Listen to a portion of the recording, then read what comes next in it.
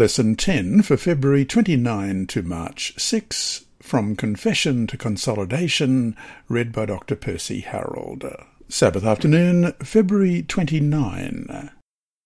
Before we start, let's pray. Our Heavenly Father, we thank you for your word. We thank you that this week once again we can open it and we can look at what actually happened in the life of Daniel. And we can see what happened in his relationship with you and his relationship with those around him. And as something special happens this week, we pray that your Holy Spirit will guide us to see how our lives can be something special in the lives of others. We pray in Jesus' dear name. Amen. Our memory text this week is Daniel chapter 9 and verse 19. O Lord, hear. O Lord, forgive. O Lord, listen and act. Do not delay for your own sake, my God, for your city and your people are called by your name.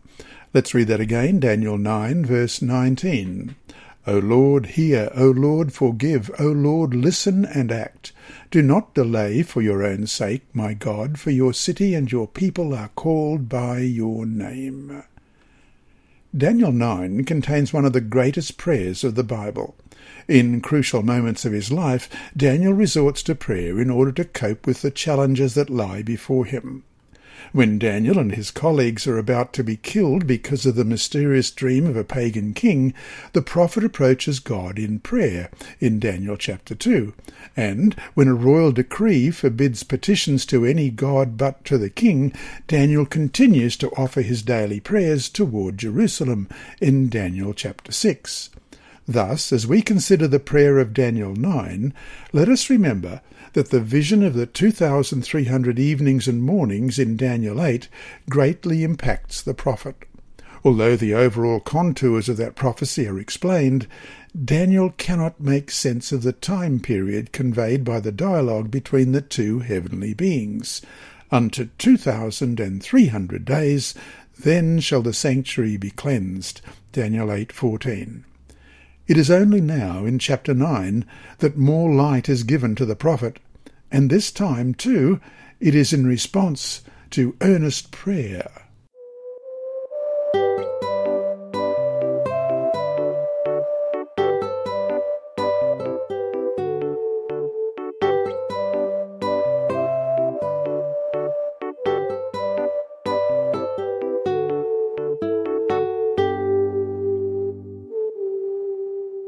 Sunday, March 1. The centrality of God's Word. Question. Read Daniel chapter 9, verses 1 and 2. Daniel said that he understood by books the prophecy he was studying so carefully. What book or books of the Bible did he mean? Daniel 9, beginning at verse 1. In the first year of Darius, the son of Ahasuerus, of the lineage of the Medes, who was made king over the realm of the Chaldeans, in the first year of his reign, I, Daniel, understood by the books the number of the years specified by the word of the Lord through Jeremiah the prophet, that he would accomplish 70 years in the desolations of Jerusalem. As we look into this prayer, it becomes clear that it arises from an in-depth study of God's previous revelation to Moses and the prophets. Having learned from Jeremiah's scroll that his period of captivity will last 70 years, Daniel understands the importance of the historical moment in which he is living. We see the 70 years in the following text in Jeremiah 25, verses 11 to 12. And this whole land shall be a desolation and an astonishment, and these nations shall serve the king of Babylon 70 years. Then it will come to pass, when 70 years are completed, that I will punish the king of Babylon and that nation, the land of the Chaldeans, for their iniquity, says the Lord, and I will make it a perpetual desolation. And chapter 29 of Jeremiah, verse 10, For thus says the Lord, after 70 years are completed at Babylon, I will visit you and perform my good word toward you, and cause you to return to this place. Let us bear in mind that Daniel offers this prayer in 539 BC, the year that the Persian Empire replaces Babylon. So, almost 70 years have elapsed since Nebuchadnezzar has conquered Jerusalem and destroyed the temple. Therefore, according to the prophecy of Jeremiah, God's people will soon return to their homeland. Trusting the word of God, Daniel knows that something momentous is about to happen to his people, and that, just as God promises in his word, the exile in Babylon shall soon end, and the Jews will return to their home. From his study of the scriptures available to him, Daniel also realizes how serious the sins of his people are. Because they have broken the covenant, they have severed their relationship with God. The inevitable consequence is, therefore, the exile, which we read about in Leviticus chapter 26, verses 14 to 45. But if you do not obey me, and do not observe all these commandments, and if you despise my statutes, or if your soul abhors my judgments, so that you do not perform all my commandments, but break my covenant, I also will do this to you. I will even appoint terror over you, wasting disease and fever, which shall consume the eyes and cause sorrow of heart. And you shall sow your seed in vain, for your enemies shall eat it. I will set my face against you, and shall be defeated by your enemies. Those who hate you shall reign over you, and you shall flee when no one pursues you. And after this, if you do not obey me, then I will punish you 7 times more for your sins. I will break the pride of your power. I will make your heavens like iron, and your earth like bronze, and your strength shall be spent in vain. For your land shall not yield its produce, nor shall the trees of the land yield their fruit. Then, if you walk contrary to me, and are not willing to obey me, I will bring on you 7 times more plagues, according to your sins. I will also send wild beasts among you, which shall rob you of your children, destroy your livestock, and make you few in number, and your highways shall be desolate. And if by these things you are not reformed by me, but walk contrary to me, then I also will walk contrary to you, and I will punish you yet 7 times for your sins. And I will bring a sword against you that will execute the vengeance of the covenant. When you gathered together within your cities, I will send pestilence among you. And you shall be delivered into the hand of the enemy. When I have cut off your supply of bread, 10 women shall bake your bread in one oven, and they shall bring back your bread by weight, and you shall eat and not be satisfied. And after all this, if you do not obey me, but walk contrary to me, then I also will walk contrary to you in fury. And I, even I, will chastise you 7 times for your sins. You shall eat the flesh of your sons, and you shall eat the flesh of your daughters. I will destroy your high places, cut down your incense idols, and cast your carcasses on the lifeless forms of your idols, and my soul shall abhor you. I will lay your cities waste, and bring your sanctuaries to desolation, and I will not smell the fragrance of your sweet aromas. I will bring the land to desolation, and your enemies who dwell in it shall be astonished at it. I will scatter you among the nations, and draw out a sword after you. Your land shall be desolate, and your cities waste. Then the land shall enjoy its Sabbaths as long as it lies desolate, and you are in your enemy's land. Then the land shall rest and enjoy its Sabbaths. As long as it lies desolate, it shall rest, for the time it did not rest on your Sabbaths when you dwelt in it. And as for those of you who are left, I will send faintness into their hearts in the lands of their enemies. The sound of the shaken leaf shall cause them to flee. They shall flee as though fleeing from a sword, and they shall fall when no one pursues. They shall stumble over one another, as it were before a sword when no one pursues. And you shall have no power to stand before your enemies. You shall perish among the nations, and the land of your enemies shall eat you up. And those of you who are left shall waste away in their iniquity in your enemies' lands. Also in their fathers' iniquities which are with them they shall waste away. But if they confess their iniquity and the iniquity of their fathers with their unfaithfulness in which they were unfaithful to me, and they also have walked contrary to me, and that I also have walked contrary to them, and have brought them into the land of their enemies, if their uncircumcised hearts are humbled, and they accept their guilt, then I will remember my covenant with Jacob, and my covenant with Isaac, and my covenant with Abraham I will remember. I will remember the land. The land also shall be left empty by them, and will enjoy its Sabbaths while it lies desolate without them. They will accept their guilt, because they despised my judgments, and because their soul abhorred my statutes. Yet for all that, when they are in the land of their enemies, I will not cast them away, nor shall I abhor them to utterly destroy them and break my covenant with them. For I am the Lord their God. But for their sake I will remember the covenant of their ancestors, whom I brought out of the land of Egypt in the sight of the nations, that I might be their God. I am the Lord. Thus it is, the study of God's revelation, that provides Daniel with an understanding of the times, and that gives him a sense of urgency to plead with God on behalf of the people.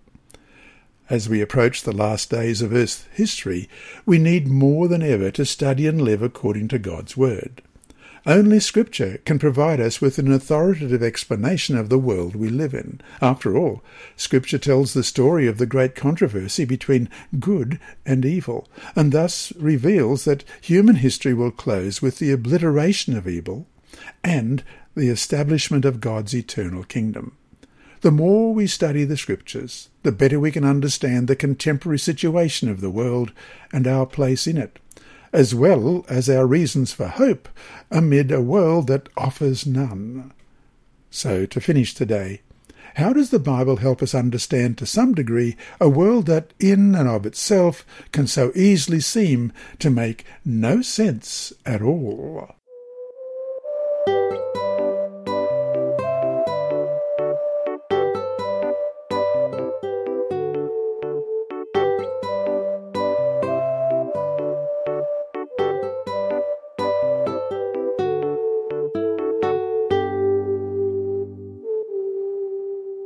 Monday, March 2. An appeal to grace. Question. Read Daniel chapter 9, verses 3 to 19. On what basis does Daniel make his plea for mercy? Daniel 9, beginning at verse 3. Then I set my face toward the Lord God to make request for prayer and supplication with fasting, sackcloth, and ashes.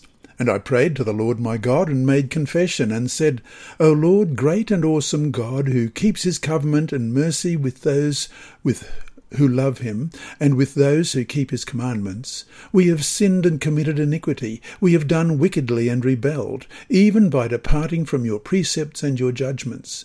Neither have we heeded your servants the prophets, who spake in your name to our kings and our princes, to our fathers and all the people of the land.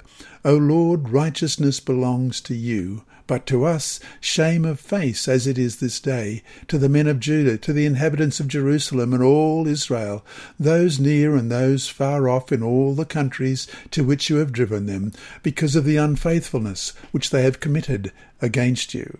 O Lord, to us belongs shame of face, to our kings, our princes, and our fathers, because we have sinned against you. To the Lord our God belong mercy and forgiveness, though we have rebelled against him. We have not obeyed the voice of the Lord our God to walk in his laws, which he set before us by his servants the prophets. Yes, all Israel has transgressed your law and has departed so as not to obey your voice. Therefore the curse and the oath written in the law of Moses, the servant of God, have been poured out on us, because we have sinned against him. And he has confirmed his words which he spoke against us and against our judges who judged us, by bringing upon us a great disaster. For under the whole heaven such has never been done as what has been done to Jerusalem. As it is written in the law of Moses, all this disaster has come upon us. Yet we have not made our prayer before the Lord our God, that we might turn from our iniquities and understand your truth. Therefore the Lord has kept the disaster in mind and brought it upon us. For the Lord our God is righteous in all the works which he does, though we have not obeyed his voice. And now, O Lord our God, who brought your people out of the land of Egypt with a mighty hand, and made yourself a name as it is this day, we have sinned, we have done wickedly. O Lord, according to all your righteousness, I pray, let your anger and your fury be turned away from your city Jerusalem, your holy mountain, because for our sins and for the iniquities of our fathers, Jerusalem and your people are a reproach to all those around us. Now, therefore, our God, hear the prayer of your servant and his supplications, and for the Lord's sake cause your face to shine on your sanctuary, which is desolate. O my God, incline your ear and hear. Open your eyes and see our desolations, and the city which is called by your name. For we do not present our supplications before you because of our righteous deeds, but because of your great mercies. O Lord, hear. O Lord, forgive. O Lord, listen and act. Do not delay for your own sake, my God, for your city and your people are called by your name. We should especially note a few points in this prayer.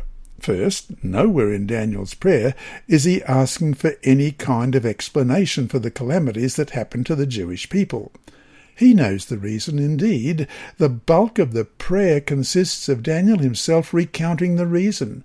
We have not obeyed the voice of the Lord our God to walk in his laws, which he set before us by his servants the prophets, Daniel 9:10. The last time we left Daniel having to need to understand something was at the end of Daniel 8, when he sees he does not understand the vision of the 2,300 evenings and mornings, as recorded in Daniel 8:27. And I, Daniel, fainted and was sick for days. Afterward I rose and went about the king's business. I was astonished by the vision, but no one understood it. The second point is that this prayer is an appeal to God's grace, to God's willingness to forgive his people, even though they have sinned and done evil. In one sense, we see here a powerful illustration of the gospel, of sinful people who have no merit of their own, nevertheless seeking grace that they don't deserve, and for forgiveness that they haven't earned. Is this not an example of where each one of us is individually before God? Question. Read Daniel 9, verses 18 and 19. What other reason does Daniel give for the Lord to answer his prayer? Daniel 9, beginning at verse 18. O my God, incline your ear and hear. Open your eyes and see our desolations, and the city which is called by your name. For we do not present our supplications before you because of our righteous deeds, but because of your great mercies. O Lord, hear. O Lord, forgive. O Lord, listen and act. Do not delay for your own sake, my God, for your city and your people are called by your name. Another aspect of Daniel's prayer deserves mention, the appeal to the honour of God's name. That is, the prayer is not motivated by Daniel's personal convenience or that of his people, but for God's own sake. Let's read that again, beginning at verse 17 this time. Now, therefore, our God, hear the prayer of your servant and his supplications, and for the Lord's sake, cause your face to shine on your sanctuary, which is desolate. O my God, incline your ear and hear. Open your eyes and see our desolations, and the city which is called by your name. For we do not present our supplications before you because of our righteous deeds, but because of your great mercies. O Lord, hear. O Lord, forgive. O Lord, listen and act. Do not delay for your own sake, my God, for your city and your people are called by your name. In other words, the petition must be granted because God's name will be honoured. So to finish today, read 2 Kings chapter 19, verses 15 to 19. In what ways does Hezekiah's prayer resemble Daniel's? 2 Kings chapter 19, beginning at verse 15. Then Hezekiah prayed before the Lord and said, O Lord God of Israel, the one who dwells between the cherubim, you are God, you alone of all the kingdoms of the earth. You have made heaven and earth. Incline your ear, O Lord, and hear. Open your eyes, O Lord, and see, and hear the words of Sennacherib, which he has sent to reproach the living God. Truly, Lord, the kings of Assyria have laid waste the nations and their lands, and have cast their gods into the fire. For they were not gods, but the work of men's hands, wood and stone. Therefore they destroyed them. Now therefore, O Lord our God, I pray, save us from his hand, that all the kingdoms of the earth may know that you are the Lord God, you alone. What does Matthew chapter 5:16 say about how we too can glorify God? Let your light so shine before men that they may see your good works and glorify your Father in heaven.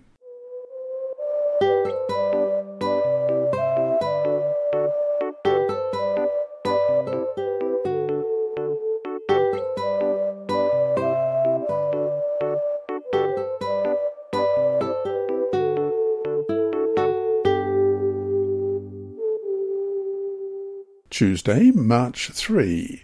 The value of intercession. Question. Read Daniel chapter 9, verses 5 to 13. What is significant about the fact that Daniel keeps on saying that we have done wrong, therefore including himself in the sins that ultimately have brought such calamity to the nation? Daniel 9, beginning at verse 5. We have sinned and committed iniquity. We have done wickedly and rebelled, even by departing from your precepts and your judgments. Neither have we heeded your servants the prophets, who spoke in your name to our kings and our princes, to our fathers and all the people of the land. O Lord, righteousness belongs to you, but to us shame of face, as it is this day, to the men of Judah, to the inhabitants of Jerusalem and all Israel, those near and those far off in all the countries to which you have driven them, because of the unfaithfulness which they have committed against you. O Lord, to us belongs shame of face, to the kings, our princes, and our fathers, because we have sinned against you. To the Lord our God belong mercy and forgiveness, though we have rebelled against him. We have not obeyed the voice of the Lord our God to walk in his laws, which he set before us by his servants the prophets. Yes, all Israel has transgressed your law, and has departed so as not to obey your voice. Therefore the curse and the oath written in the law of Moses, the servant of God, have been poured out on us, because we have sinned against him. And he has confirmed his words, which he spoke against us and against our judges who judged us, by bringing upon us a great disaster. For under the whole heaven such has never been done as what has been done to Jerusalem. As it is written in the law of Moses, all this disaster has come upon us, yet we have not made our prayer before the Lord our God, that we might turn from our iniquities and understand your truth. Daniel's prayer is just one among other significant intercessory prayers contained in the Bible. Such prayers touch God's heart, staving off judgment and bringing deliverance from enemies instead. When God is ready to destroy the entire human nation, the intercession of Moses stays his hand, as we read in Exodus chapter 32, verses 7 to 14. And the Lord said to Moses, Go, get down, for your people whom you brought out of the land of Egypt have corrupted themselves. They have turned aside quickly out of the way which I commanded them. They have made themselves a moulded calf, and worshipped it, and sacrificed to it, and said, This is your God, O Israel, that brought you out of the land of Egypt. And the Lord said to Moses, I have seen this people, and indeed it is a stiff-necked people. Now therefore let me alone, that my wrath may burn hot against them, and I may consume them, and I will make of you a great nation. Then Moses pleaded with the Lord his God, and said, Lord, why does your wrath burn hot against your people whom you have brought out of the land of Egypt with great power and with a mighty hand? Why should the Egyptians speak and say, We brought them out to harm them, to kill them in the mountains, and to consume them from the face of the earth? Turn from your fierce wrath, and relent from your harm to your people. Remember Abraham, Isaac, and Israel, your servants, to whom you swore by your own self, and said to them, I will multiply your descendants as the stars of heaven, and all this land that I have spoken of I will give to your descendants, and they shall inherit it forever. So the Lord relented from the harm which he said he would do to his people. And we also read about this in Numbers 14, verses 10 to 25. And all the congregation said to stone them with stones. Now the glory of the Lord appeared in the tabernacle of meeting before all the children of Israel. Then the Lord said to Moses, How long will these people reject me, and how long will they not believe me, with all the signs which I have performed among them? I will strike them with the pestilence and disinherit them, and I will make of you a greater nation and mightier than they.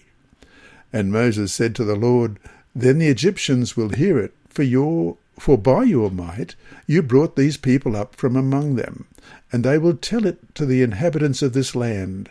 They have heard that you, O Lord, are among these people, that you, Lord, are seen face to face, and your cloud stands above them, and you go before them in a pillar of cloud by day and in a pillar of fire by night. Now, if you kill these people as one man, then the nations which have heard your fame will speak, saying, Because the Lord was not able to bring this people to the land which he swore to give them, therefore he killed them in the wilderness. And now, I pray, let the power of my Lord be great, just as you have spoken, saying, The Lord is long-suffering and abundant in mercy, forgiving iniquity and transgression. But he by no means clears the guilty, visiting the iniquity of the fathers on the children to the third and fourth generation. Pardon the iniquity of this people, I pray, according to the greatness of your mercy, just as you have forgiven the people from Egypt even until now. Then the Lord said, I have pardoned according to your word, but truly as I live, all the earth shall be filled with the glory of the Lord. Because all these men who have seen my glory and the signs which I did in Egypt and in the wilderness, and have put me to the test now these 10 times, and have not heeded my voice, they certainly shall not see the land of which I swore to their fathers, nor shall any of those who rejected me see it. But my servant Caleb, because he has a different spirit in him, and has followed me fully, I will bring into the land where we went, and his descendants shall inherit it. Now the Amalekites and the Canaanites dwell in the valley. Tomorrow turn and move out into the wilderness by the way of the Red Sea. Even when severe drought is about to consume the land, God answers Elijah's prayer and pours out rain to revive the land. And that story occurs in 1 Kings chapter 18. And I'll read a few of the verses. And it came to pass after many days that the word of the Lord came to Elijah in the 3rd year, saying, Go, present yourself to Ahab, and I will send rain on the earth. So Elijah went to present himself to Ahab, and there was a severe famine in Samaria, and Ahab had called Obadiah, who was in charge of his house. Now Obadiah feared the Lord greatly, for so it was, while Jezebel massacred the prophets of the Lord, that Obadiah had taken 100 prophets and hidden them 50 to a cave, and had fed them with bread and water. And Ahab had said to Obadiah, Go into the land of all the springs of water and to all the brooks. Perhaps we may find grass to keep the horses and mules alive, so that we will not have to kill any livestock. So they divided the land between them to explore it. Ahab went one way by himself, and Obadiah went another way by himself. And in verse 7, now as Obadiah was on his way, suddenly Elijah met him, and he recognized him and fell on his face and said, Is that you, my lord Elijah? And he answered, It is I. Go, tell your master, Elijah is here. So he said, How have I sinned that you are delivering your servant into the hand of Ahab to kill me? As the Lord your God lives, there is no nation or kingdom where my master has not set something to hunt for you. And when they said he is not here, he took an oath from the kingdom or nation that they could not find you. And now you say, Go, tell your master, Elijah is here. And it shall come to pass, as soon as I am gone from you, that the Spirit of the Lord will carry you to a place I do not know. So when I go and tell Ahab, and he cannot find you, he will kill me. But I, your servant, have feared the Lord from my youth. Was it not reported to my Lord what I did when Jezebel killed the prophets of the Lord, how I hid 100 men of the Lord's prophets, 50 to a cave, and fed them with bread and water? And now you say, Go tell your master, Elijah is here. He will kill me. Then Elijah said, As the Lord of hosts lives, before whom I stand, I will surely present myself to him today. So Obadiah went to meet Ahab and told him, and Ahab went to meet Elijah. Then it happened, when Ahab saw Elijah, that Ahab said to him, Is that you, O troubler of Israel? And he answered, I have not troubled Israel, but you and your father's house have, in that you have forsaken the commandments of the Lord, and have followed the Baals. Now, therefore, send and gather all Israel to me on Mount Carmel, the 450 prophets of Baal and the 400 prophets of Asherah who eat at Jezebel's table. And then this amazing miracle happens on Mount Carmel. Verse 20. So Ahab sent for all the children of Israel and gathered the prophets together on Mount Carmel. And Elijah came to all the people and said, How long will you falter between two opinions? If the Lord is God, follow him, but if Baal, follow him. But the people answered him not a word. Then Elijah said to the people, I alone am left a prophet of the Lord, but Baal's prophets are 450 men. Therefore let them give us 2 bulls, and let them choose 1 bull for themselves, cut it in pieces and lay it on the wood, but put no fire under it. And I will prepare the other bull and lay it on the wood, but put no fire under it. Then you call on the name of your gods, and I will call on the name of the Lord. And the God who answers by fire, he is God. So all the people answered and said, It is well spoken. Now Elijah said to the prophets of Baal, Choose 1 bull for yourselves, and prepare it first, for you are many, and call on the name of your God, but put no fire under it. So they took the bull which was given them, and they prepared it, and called on the name of Baal from morning even till noon, saying, O Baal, hear us. But there was no voice, no one answered. Then they leaped about the altar which they had made, and so it was at noon that Elijah mocked them and said, Cry aloud, for he is a god. Either he is meditating, or he is busy, or he is on a journey, or perhaps he is sleeping and must be awakened. So they cried aloud and cut themselves, as was their custom, with knives and lances, until the blood gushed out of them. And when midday was past, they prophesied until the time of the offering of the evening sacrifice. But there was no voice. No one answered. No one paid attention. Then Elijah said to all the people, Come near to me. So all the people came near to him, and he repaired the altar of the Lord that was broken down. And Elijah took 12 stones, according to the number of the tribes of the sons of Jacob, to whom the word of the Lord had come, saying, Israel shall be your name. Then with the stones he built an altar in the name of the Lord, and he made a trench around the altar, large enough to hold 2 seahs of seed.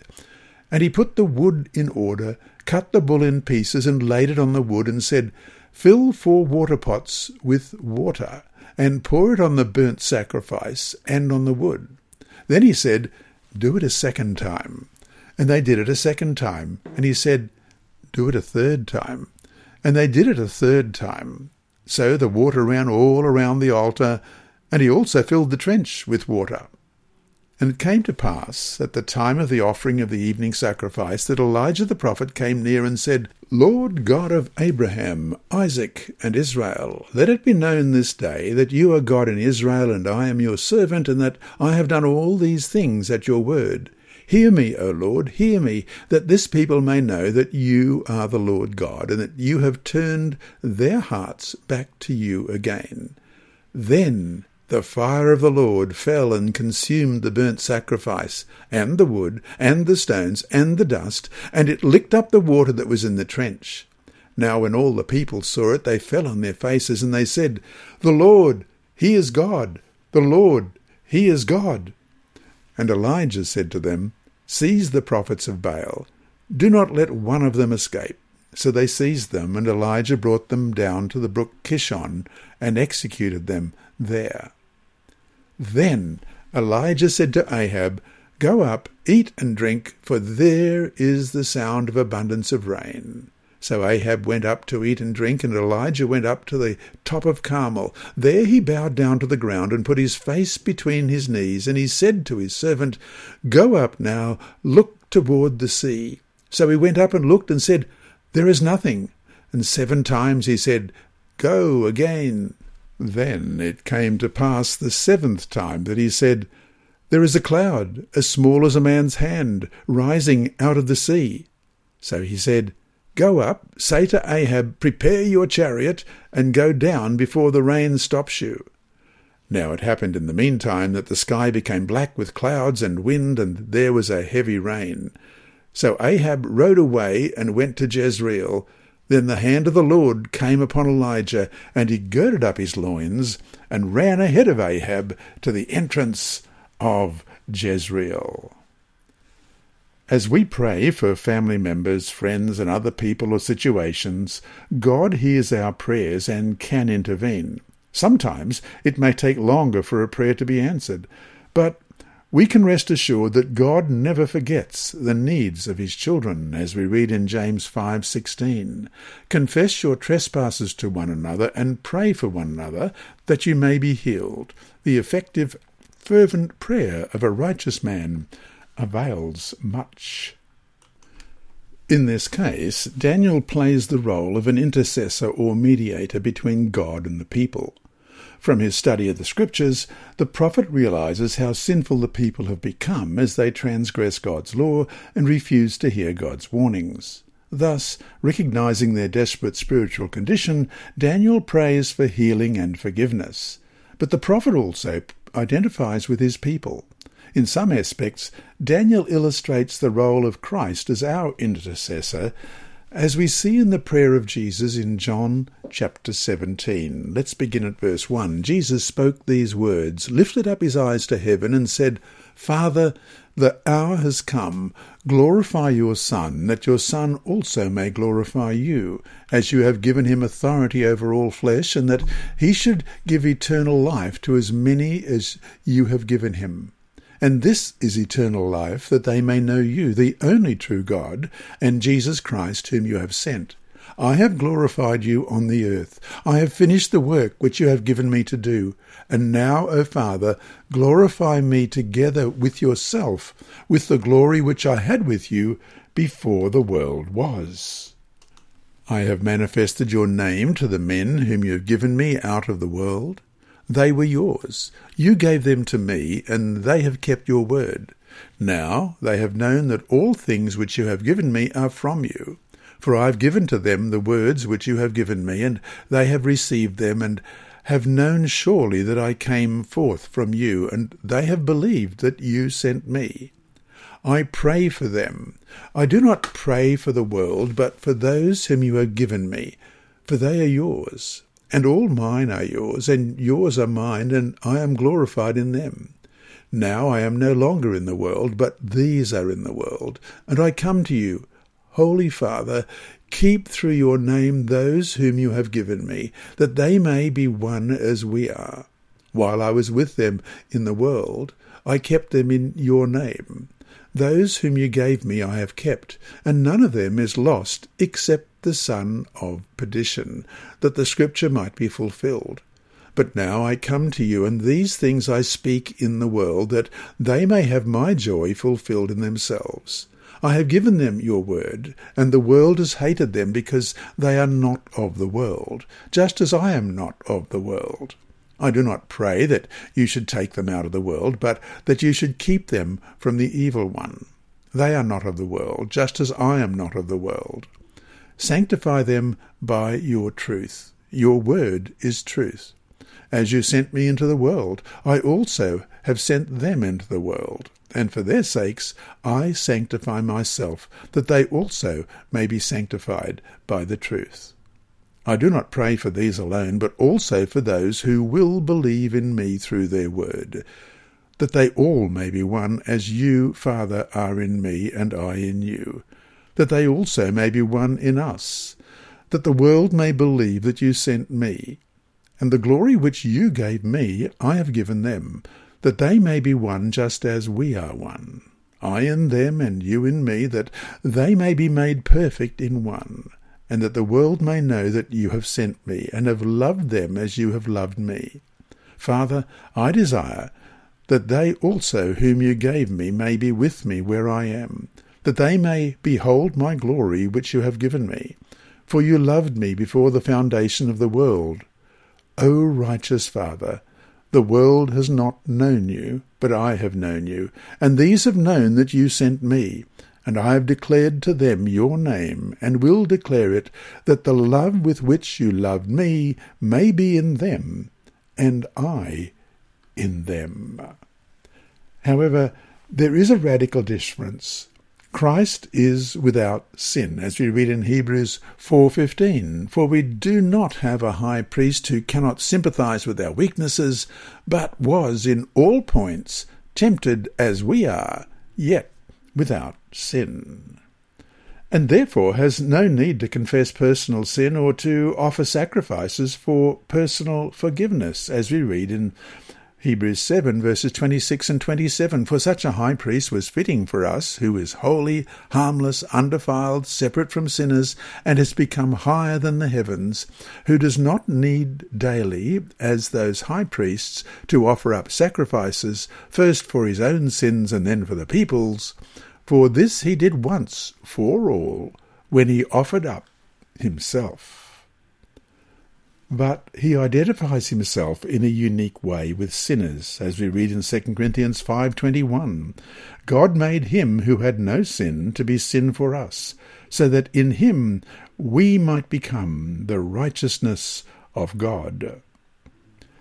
And so to close today, a quote first of all from Faith and Works, page 24 by Ellen White.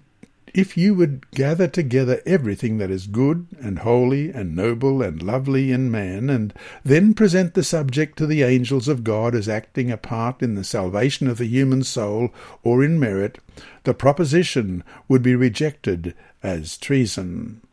End of quote.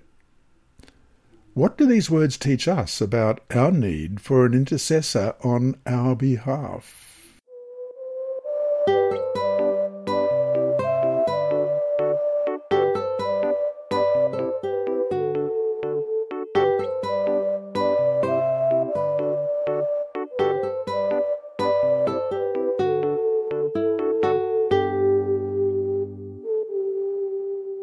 Wednesday, March 4.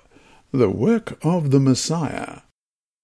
The intercessory prayer of Daniel addresses two main concerns: the sins of the people and the desolation of Jerusalem.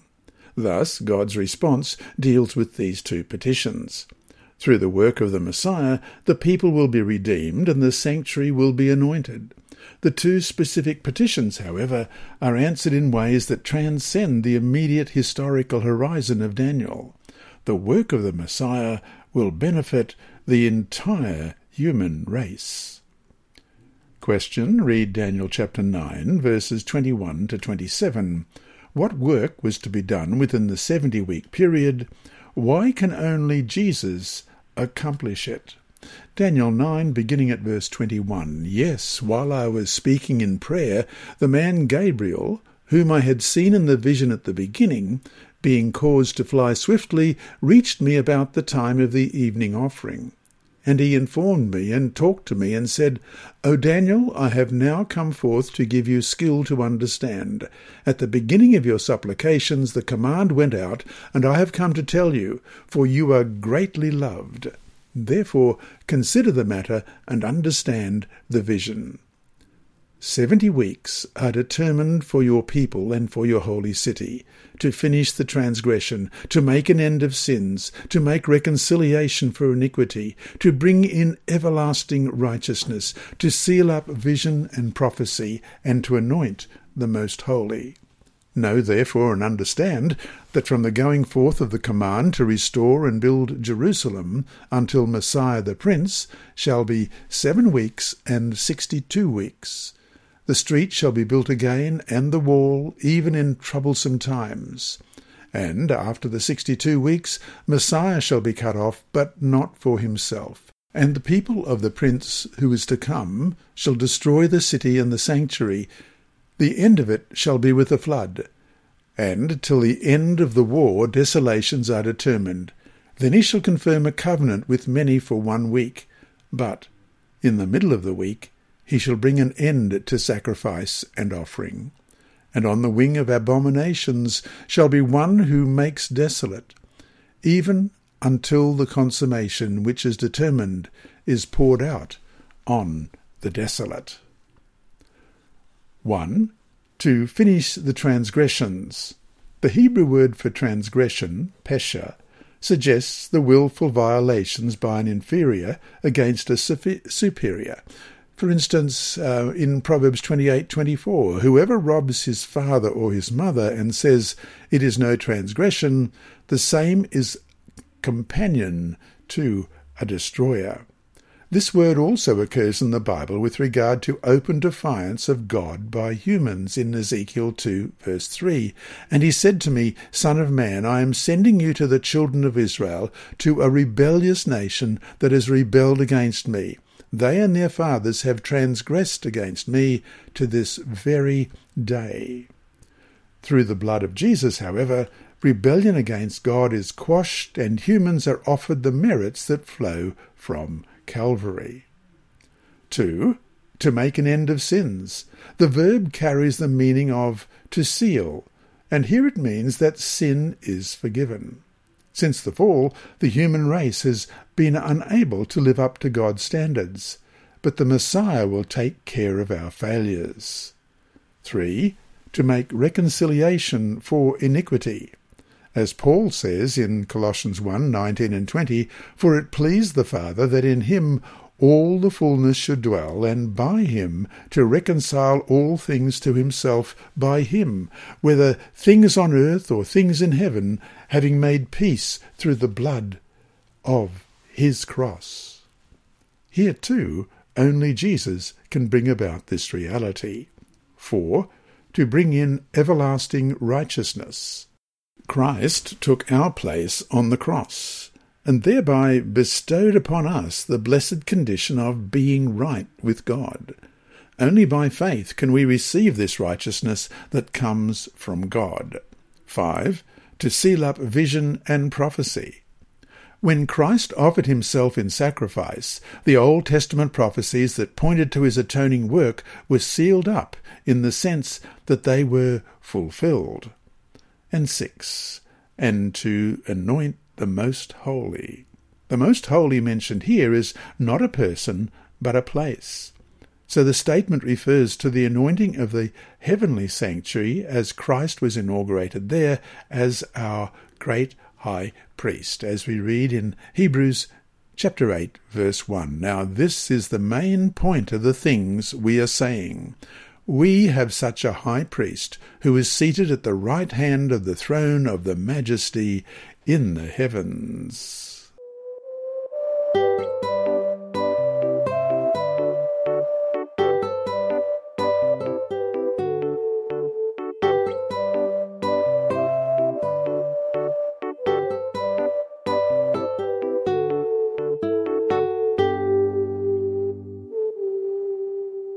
Thursday, March 5, the prophetic calendar.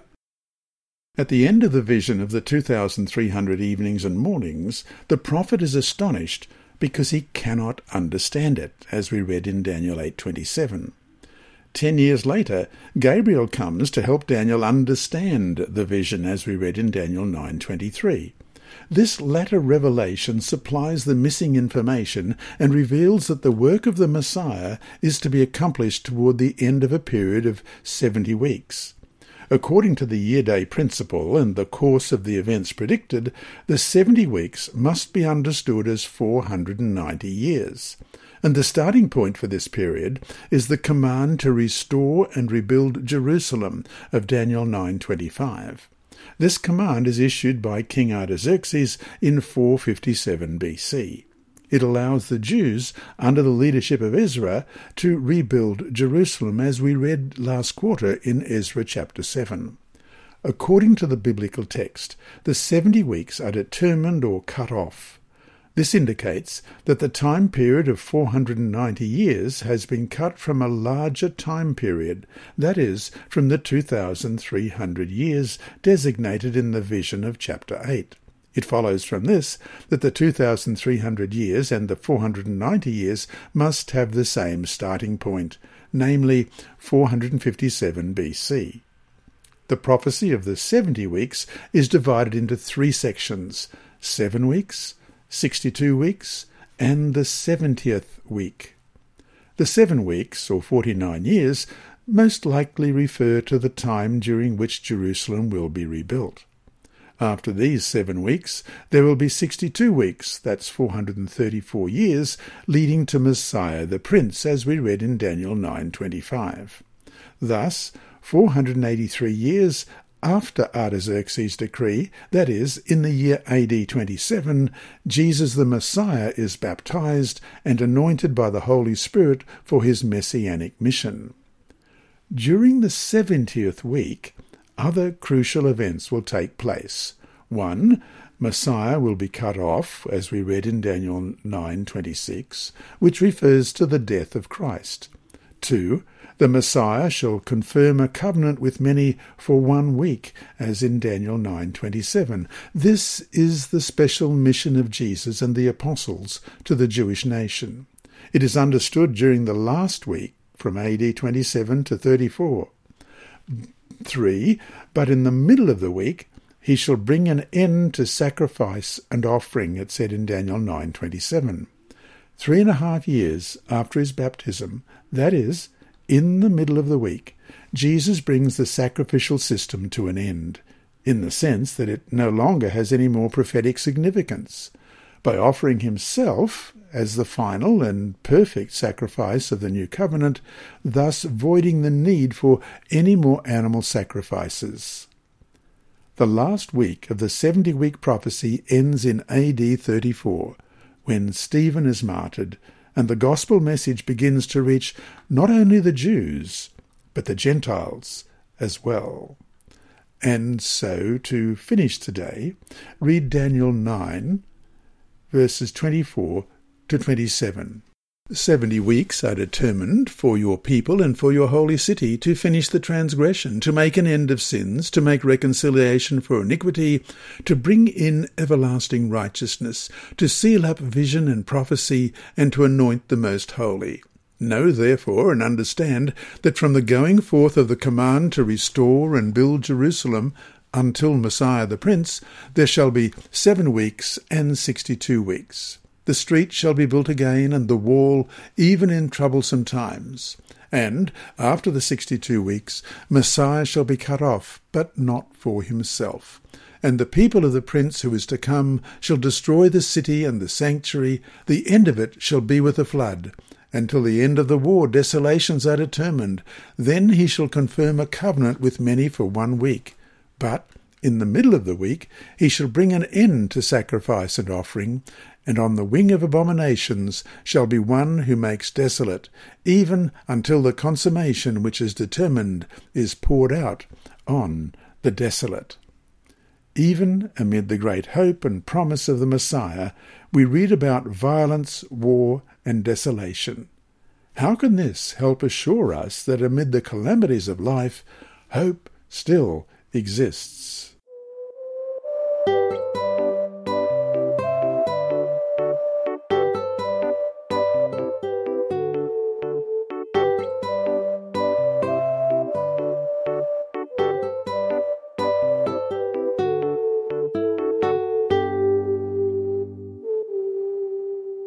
Friday, March 6. Below is the chart explaining how the 70-week prophecy of Daniel 9, verses 24 to 27, ties in with and forms the starting point of the 2,300-year prophecy of Daniel 8:14. If you count 2,300 years from 457 BC, remembering to delete the non-existent 0 year, you get 1844, Or, if you count the remaining 1,810 years from AD 34, that's 2,300 minus the first 49 years, you come to 1844 as well. Thus, the cleansing of the sanctuary in Daniel 8:14 can be shown to start in 1844. Notice, too, how the 1844 date fits with what we saw in Daniel 7 and 8. That is, the judgment in Daniel 7, which is the same thing as the cleansing of the sanctuary in Daniel 8, and we saw that in the last 2 weeks' lessons, occurs after the 1,260 years of persecution of Daniel 7:25, and yet before the second coming of Jesus and the establishment of his eternal kingdom. And the chart is here. And it's a linear chart. It starts in 457 BC with 490 years, taking it through to AD 34, and then a further 1,810 years to 1844, a total of 2,300 days or 2,300 years. And that brings us to our discussion questions for this week. 1. Scholars have said, and rightly so, that the 2,300-day prophecy and the 70-week prophecy are really just one prophecy. Why would they say that? What evidence can you find to back up that assertion? 2. What can we learn from Daniel's intercessory prayer that can help us in our intercessory prayer life? 3. Christ's sacrifice in our behalf is our only hope. How should this help keep us humble, and even more important, make us more loving and forgiving of others? What should Luke 7:40-47 say to all of us? And Jesus answered and said to him, Simon, I have something to say to you. So he said, Teacher, say it. There was a certain creditor who had 2 debtors. One owed 500 denarii and the other 50. And when they had nothing with which to repay, he freely forgave them both. Tell me, therefore, which of them will love him more? Simon answered and said, I suppose the one whom he forgave more. And he said to him, You have rightly judged. Then he turned to the woman and said to Simon, Do you see this woman? I entered your house. You gave me no water for my feet, but she has washed my feet with her tears and wiped them with the hair of her head. You gave me no kiss, but this woman has not ceased to kiss my feet since the time I came in. You did not anoint my head with oil, but this woman has anointed my feet with fragrant oil. Therefore I say to you, her sins, which are many, are forgiven, for she loved much. But to whom little is forgiven, the same loves little. 4. Look at how central Scripture is to Daniel's prayer and his hope. After all, the nation has been savagely defeated, the people exiled, their land ravaged, and their capital destroyed, and yet he has the hope that despite all this, the people will go back home.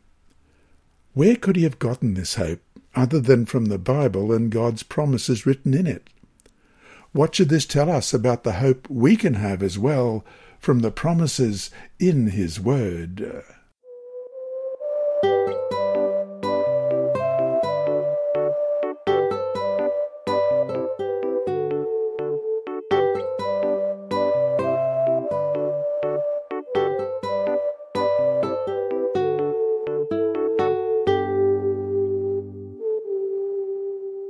Inside Story. Our mission story this week is titled Angel in Angola's Airport. It's by Andrew McChesney of Adventist Mission. Do angels live in airports? A TAAG Angolan Airlines airplane deposited me late one evening in Angola's capital, Luanda. I had a 2-hour layover before catching the next flight to the island nation of Sao Tome and Principe to collect mission stories. At the designated time printed on my boarding pass, I joined a long waiting line to the departure area. But when I offered my boarding pass, the airline representative turned me away with a slew of Portuguese words. Seeing my confusion, she summoned a security officer who explained that I needed to wait 20 minutes. 20 minutes later, the airline representative accepted my boarding pass and directed me into a crowded room. I waited 15 minutes. Then another airline representative called out, "Sao Tome!" I joined a crowd waiting to take an escalator down to the departure area on the ground floor. But this airline representative, guarding entry to the escalator, rejected my boarding pass with a fresh slew of Portuguese words. No security officer was present to interpret it, and I guessed I would have to wait 20 minutes. Other passengers streamed down the escalator, and soon only a few people remained in the room. I decided to go. Nobody remained to check my boarding pass. At the bottom of the escalator, I joined a chaotic line of waiting people. The minutes ticked by, and no bus came to take us to the plane. Then a young man with brown hair and a tan knapsack slung over his shoulder cut in front of me in line. Idly I wondered why he hadn't gone to the back of the line. After a few minutes he looked at me and said, "My English." I had no idea what he meant. I guessed that he spoke only Portuguese. The man gestured toward the crowd around us. "This flight is to Portugal," he said, speaking in slightly accented English. "Sao Tome is over there," he pointed down the hall. "Thank you," I exclaimed, and ran. Sure enough, a bus stood waiting down the hall, and its doors closed shortly after I boarded. Seated on the sparsely filled plane, I thought back to the stranger in the airport. How did he know that I spoke English? I hadn't communicated with anyone. How did he know where I was going? My boarding pass had been tucked in my pocket. Why did he cut in front of me in line and single me out of the crowd? Arriving in Sao Tome, I told my story to local church leader Elisu Xavier. He declared that God had sent an angel. If I had missed the flight, he said, I would have been stranded for 3 days in Luanda. The airline flies to Sao Tome only 3 times a week. I have no doubt airports are homes to angels. And here is a photograph on the left of the writer Andrew McChesney, who we hear so many stories from. This lesson was read by Dr. Percy Harold for Christian Services for the Blind and Hearing Impaired, Christian Record Services for the Blind, the Sabbath School Department, and Hope Channel. You can also listen on the official Sabbath School 4 app and the Apple iTunes app, Sabbath School with Percy Harold. Remember, God is always faithful.